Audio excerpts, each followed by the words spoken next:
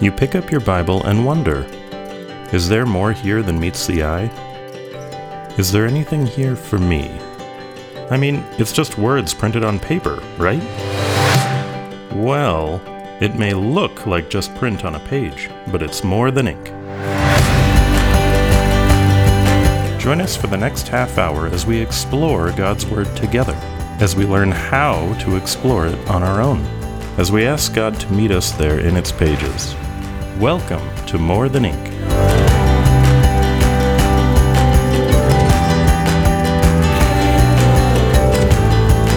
So Jesus said the kingdom of heaven is like a treasure, and it's like a pearl, and it's like a fishnet. A fishnet? That's what? One of these things is not like the others. Well, let's find out why today on More Than Ink.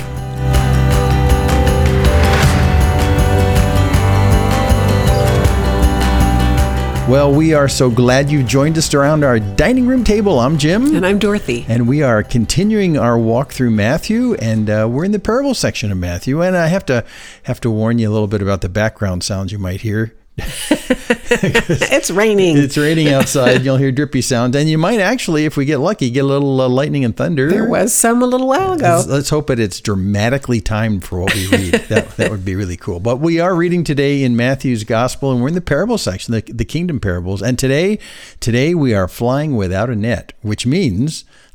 Well, actually, there will be a net. There's a net in one of these parables. What are you talking about? Like trapeze artists, if they're really daring, they do their trapeze stunts without a net. And the net in this case is Jesus interpreting for us. He's not interpreting these parables for us. That's true. So we warned you this was going to come, and we did this a little while ago. Jesus is going to give us some parables, and we're going to have to put on our thinking caps and see what we can glean from these parables based on what we already know about the kingdom and what he's revealing to us that's new. And so that's the challenge for today. And we don't know that he actually told all these parables lined up exactly this way. Might not. But yep. Matthew has grouped them together for a reason. Yeah. So that is kind of always helpful when you come and read a whole bunch of parables that are lined up together. The writer of the gospel has put them together for a particular reason. Yeah. And so that kind of ought to go into our interpretive toolbox as we start thinking about these. Exactly. So with that prepared, and I know you're all sitting there just chomping away, ready to hear them. Here we go. We're in the Kingdom Parables. If you're following, we're in chapter 13, and we're picking up kind of in the middle of the chapter around verse 44. Verse 44. That's where we are. So here we go. Let's talk about some parables about the kingdom. Okay, and here we have two little bitty parables that just smack right up next to each other for a reason, again. So listen, we'll read them both. Verse 44, the kingdom of heaven is like treasure hidden in a field, which a man found and covered up. Then in his joy he goes and sells all that he has and buys that field. Again, the kingdom of heaven is like a merchant in search of fine pearls, who on finding one pearl of great value went and sold all that he had and bought it. We should stop there and talk about these two, because they clearly go together because of the commonness of the theme, and yet there's some contrasts in them too. Yeah, and it needs a little setup on the first one, the treasure that's hidden in a field that's buried in the ground. You might recall the parable of the talents. And do you remember that in the parable of the talents, and this is still to come, this is going to be at the end of Matthew, but in the parable of the talents, the one guy who didn't invest the talents, invest the stuff, he buried them in the ground. That's because at the time, the bank of Palestine at the time was the ground. And I went looking on this to see how common it was. Josephus, a contemporary historian at the time, wrote about the fact that in Palestine there, you took your valuables and you buried them in the ground because there was just so much fighting going on. You weren't sure you could get back to it. So he wrote, and I looked this up, the gold and the silver and the rest of that most precious furniture which the Jews had and which the owners treasured up underground against the uncertain fortunes of war. So when we're talking about this treasure hidden in a field, it sounds odd to us, but that's where you put your most valuable stuff. It's for safekeeping. I think it's more obvious than maybe you might think, because it's apparent that the issue is he's put it there for a reason, and then at a very extravagant cost to himself, he buys the whole field. And he gets it back. Yeah. Right. So, in fact, you know what this made me just think of as I was sitting here? My brother John had bought gold coins. Oh, that's right. And had buried them in his backyard. And once he passed away, we went looking for him. And we thought he had buried him under the house. No, the first one was in the backyard. Oh, and that's we scanned the backyard, then we scanned it. So anyway, yeah, this is where you put your valuables, and it's hidden in a field. So in order to get this valuable, you have to buy the field. And the point, which is quite obvious, is that whatever this is that's hidden in the field is so valuable, it's worth buying the entire field. Okay, it's really something precious. And Very that's precious. a common factor between these two parables, right? There is something that a certain character in the parable regards as very, very valuable, so valuable, and this is almost the same words in each one, that he sells everything he has and buys it. Right. It's that valuable. In the first case, he buys the field. In the second case, he buys the item, the pearl. The pearl itself, yeah. Yeah, so there's actually two ways you can interpret. If we start with the first one, that the purchaser is yourself, and you find something like the gospel and it's valuable, and you go pay for it and get it.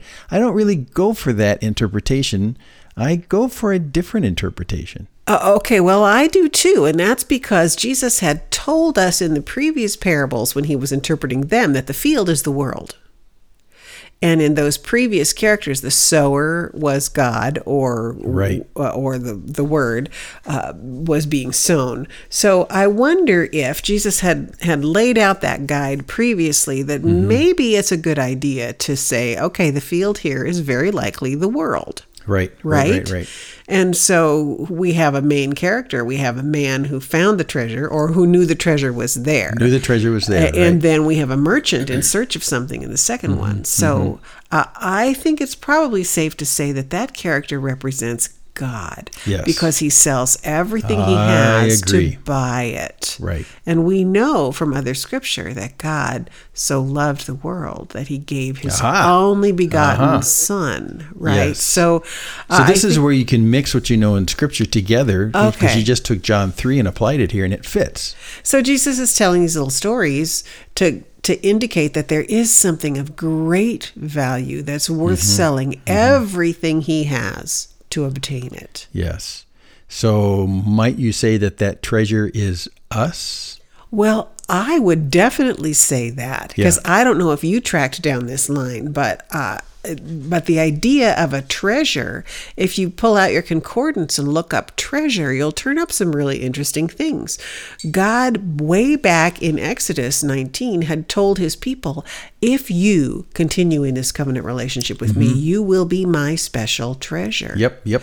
And so since Jesus' audience is Jewish, primarily, I wonder if he's not touching on that, saying, "Oh, the special Israel, I think he is God's special treasure, and she is in the world." Yes, right, and God buys the whole world. Yes, and the purchase price is the blood of Christ himself. Yeah. So, there are a couple of other passages I will just put on the table here. I won't read them, but if you're taking notes, you might want to jot down Psalm 135, verse 4, Deuteronomy 26, 18 and 19, which is actually a restatement of that covenant statement from Exodus 19. And then Jeremiah 13:11, where God says he created Israel specifically to be near him like a man wears a belt. In order to be glorified, that God would be glorified in them. So they are his special treasure. Yes. Yes.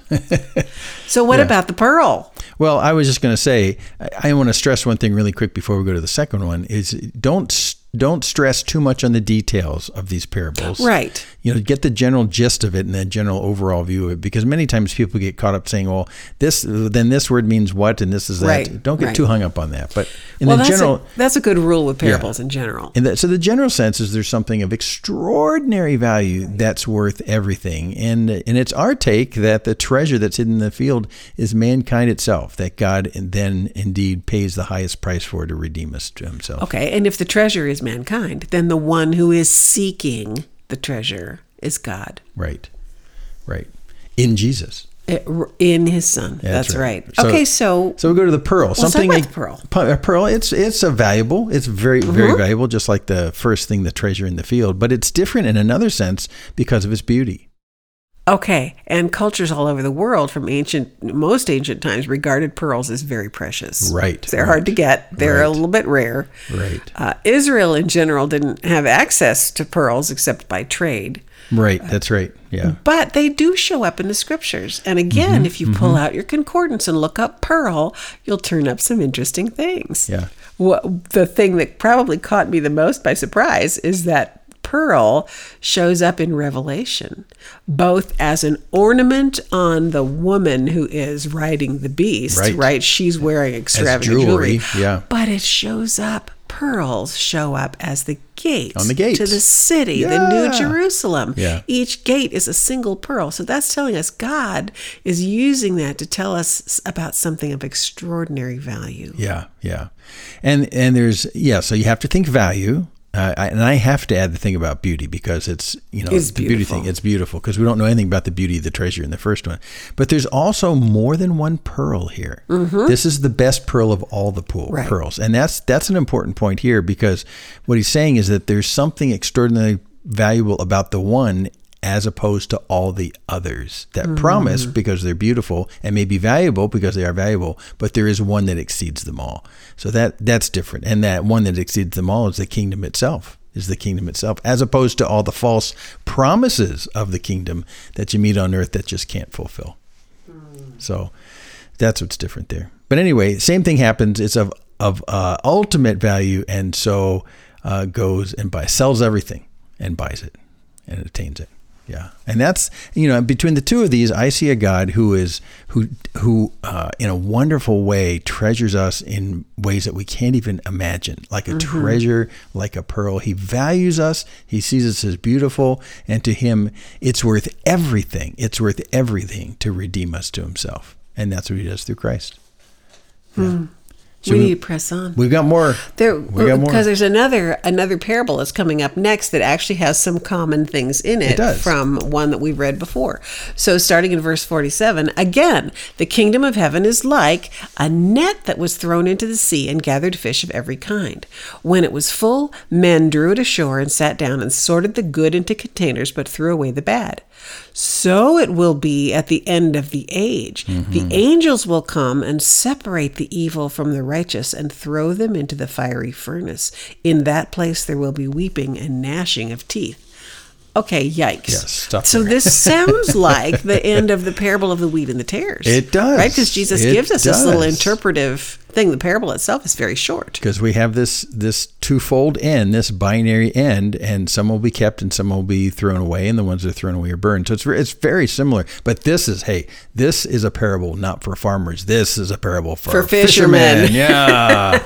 Yeah. So it's interesting that the net that is thrown out gathers up fish of every kind. It's indiscriminate. Right? That sounds like back to the parable of the mustard seed when it grows into this tree that the birds of every kind come and make a nest in it, right? That there is this period of time in the kingdom when the evil and the good are all mixed up in there together. Right. And in that judgment picture, it tells us that it's indiscriminate. I mean, it's all men. Some people aren't. It's inescapable. It's inescapable like a gigantic net. Right.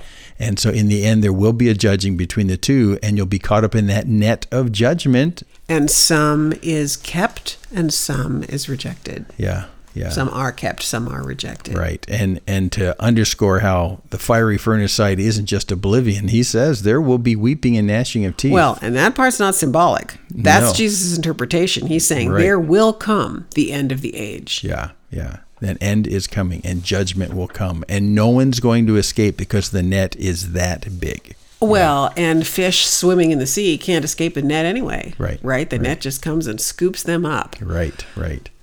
So we need to press on because Jesus comes to this really interesting conclusion in this next little section when he says in verse 51, have you understood all these things? Right. And they said to him, yes. And he said to them, therefore, every scribe who has been trained for the kingdom of heaven is like a master of a house who brings out of his treasure what is new and what is old. Yeah.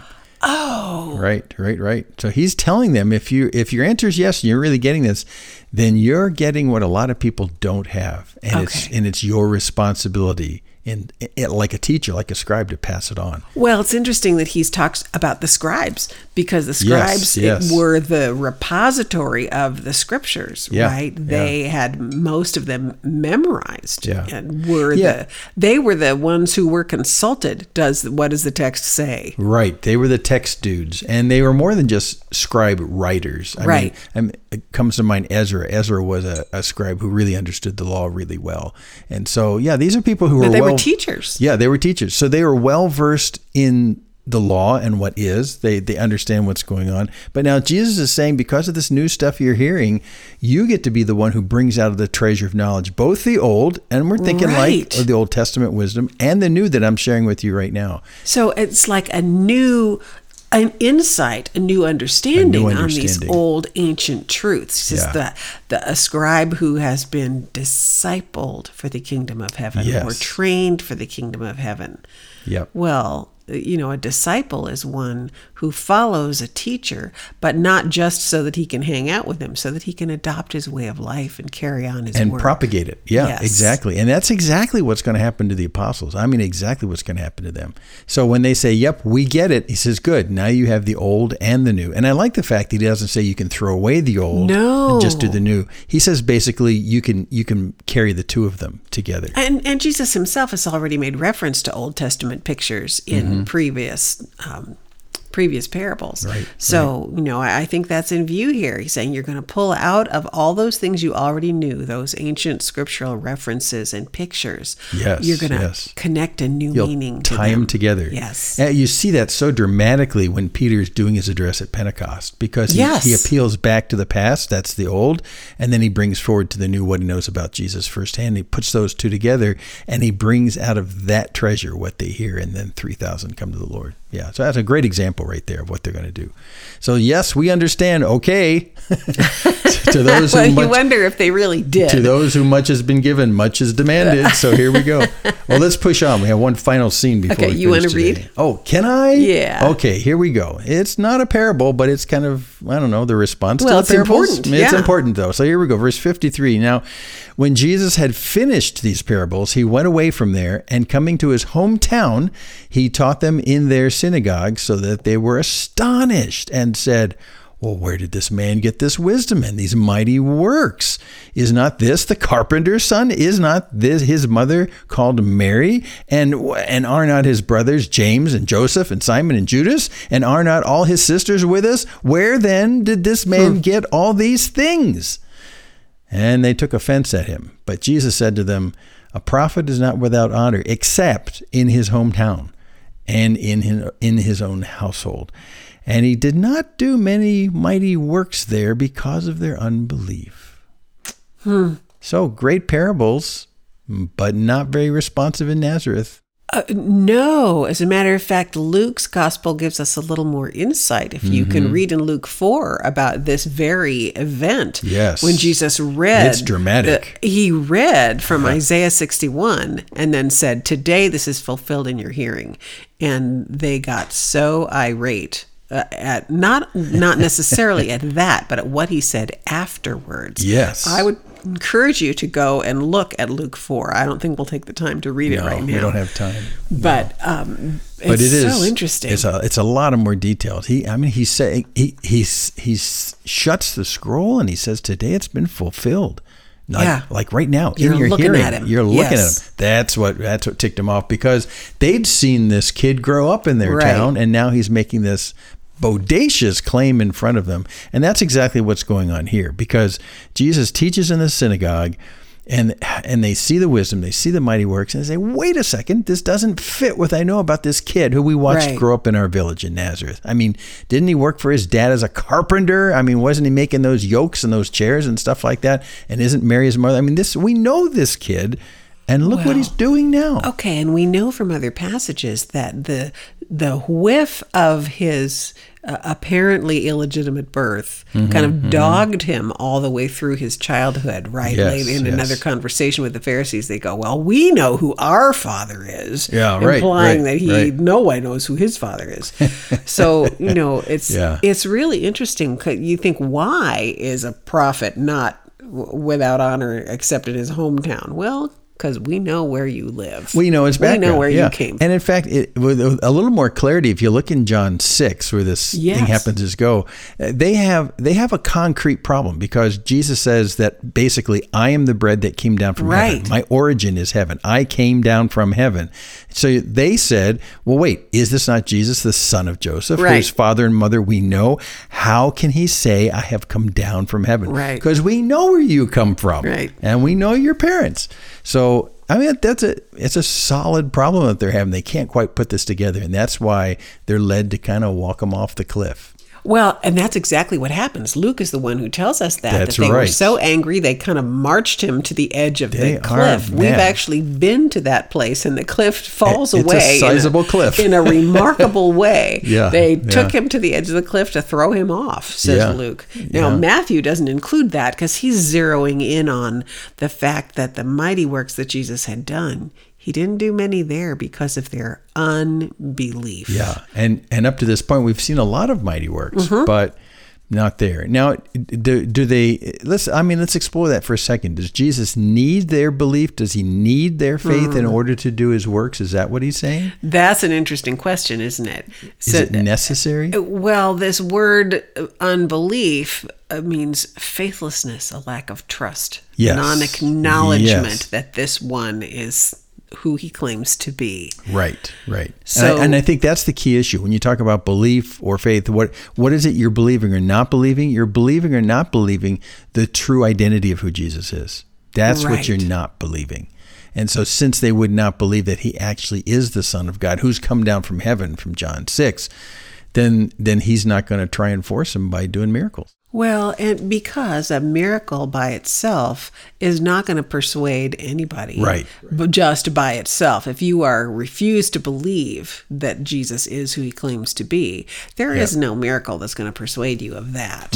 And Jesus himself told this story in Luke 16. Do you remember? It's not exactly a parable, but it's a story of Abraham and Lazarus, the man who dies. And goes to this place and says, now go and tell my brothers and go warn them. And Jesus says, they have Moses and the prophets. If they don't listen to them, they won't believe, even if someone rises from the dead. Even if they rise from the dead. So he's not going to try and twist their arms with more works. So then, for whom does Jesus do those mighty works? What part does faith play in that? Well, and how do the works fortify the faith? We do know that the works give credence to who he is in his identity, But it seems like you have to already be predisposed to be open to the fact of who he's claiming to be. Well, it's kind of like the parables. He says, if you've got ears to hear, let him hear. If you are predisposed to pursue God, then the miracle is going to draw your attention and will affirm the faith that you already have and make it more concrete. I put more contrast on it than that. What I think is he will not do miracles in places where people have stuck their fingers in their ears, where they've deliberately decided not to hear. But those who haven't stuck their fingers in their ears, who are willing to hear, willing to listen, then he'll do it. But these people have already stuck their fingers in their ears and say, we're never going to listen. So why do miracles? That's people who are just totally resistant. You know what this makes me think of too? Just an odd connection point. Before we finish, we have a nephew who recently finished medical school in his residency. Now he's near us here and he's practicing as an anesthesiologist. And there's something inside of me that says, that can't be. We know this kid. We know this kid since the day he was born. This just can't be. Now he's all grown up and he's a doctor. Now he's all grown up and he's giving these dangerous chemicals to people to pass them out. So it's like that, but 1,000 times worse, because Jesus is making claims that they clearly get what he's claiming. And they're saying, I don't think so. We know this kid. Those two just don't connect. That can't possibly be. Yeah. And so that's what we're seeing right here. So he's rejected in Nazareth, his hometown. And it's funny too, because ironically, Jesus put the name of Nazareth on the map. That's right. And yet they're the first people in this entire account to say we don't want to have anything to do with him because we know where he came from. But if it weren't for him, no one would know where Nazareth is. I think that's just wonderfully ironic. Well, any final thoughts as we just got a minute or two here? Well, it's interesting to me that Matthew groups these parables together and then says, and when he'd finished the parables, right? So he has established this reputation of being a teacher of parables as well as a doer of miraculous things. So this is engaging. This requires some thought and some, who is this guy? Question bubbling around. Right. And so then Matthew tells us, and he went to talk to his own people, and they said, who do you think you are? Not going to happen. Yeah. So I just find that interesting. But also this historical reference to his mother's name and his brother's name. How about that? And there were sisters. How about that? Because I know there are religious traditions that hold that Mary had no other children. Right. Well, this is clearly not true. Kind of a perpetual virginity thing. Yeah. And I don't know how to explain this. Right. We have their names. Right. Because the people around are basically saying, here's his brothers and sisters and his mother and father. And this kid himself was pretty ordinary. Okay, his father is not mentioned here. Well, that's right. So his father's Joseph not. That's is right. gone out of the picture by now. We don't know exactly. Yeah, that's right. Well, we're out of time. We're out of time. Next time, we're going to start into chapter 14, and we're going to start with a very sad piece of news, but it's going to trigger some events that, they're going to be amazing all around. But we start with sad news, and then we go to the most fantastic miracle probably in the entire New Testament. I don't know that I would say that, but it's definitely an intriguing one. And it's covered by all four Gospels. So that's usually the figure of merit. So it starts with something sad, and then we'll move on to something miraculous, and we'll do that next time on More Than Ink. There are many more episodes of this broadcast to be found at our website, morethanink.org. And while you are there, take a moment to drop us a note. Remember, the Bible is God's love letter to you. Pick it up and read it for yourself, and you will discover that the words printed there are indeed more than ink. I suppose. Sure. I guess. You're good at it. Okay. This has been a production of Main Street Church of Brigham City.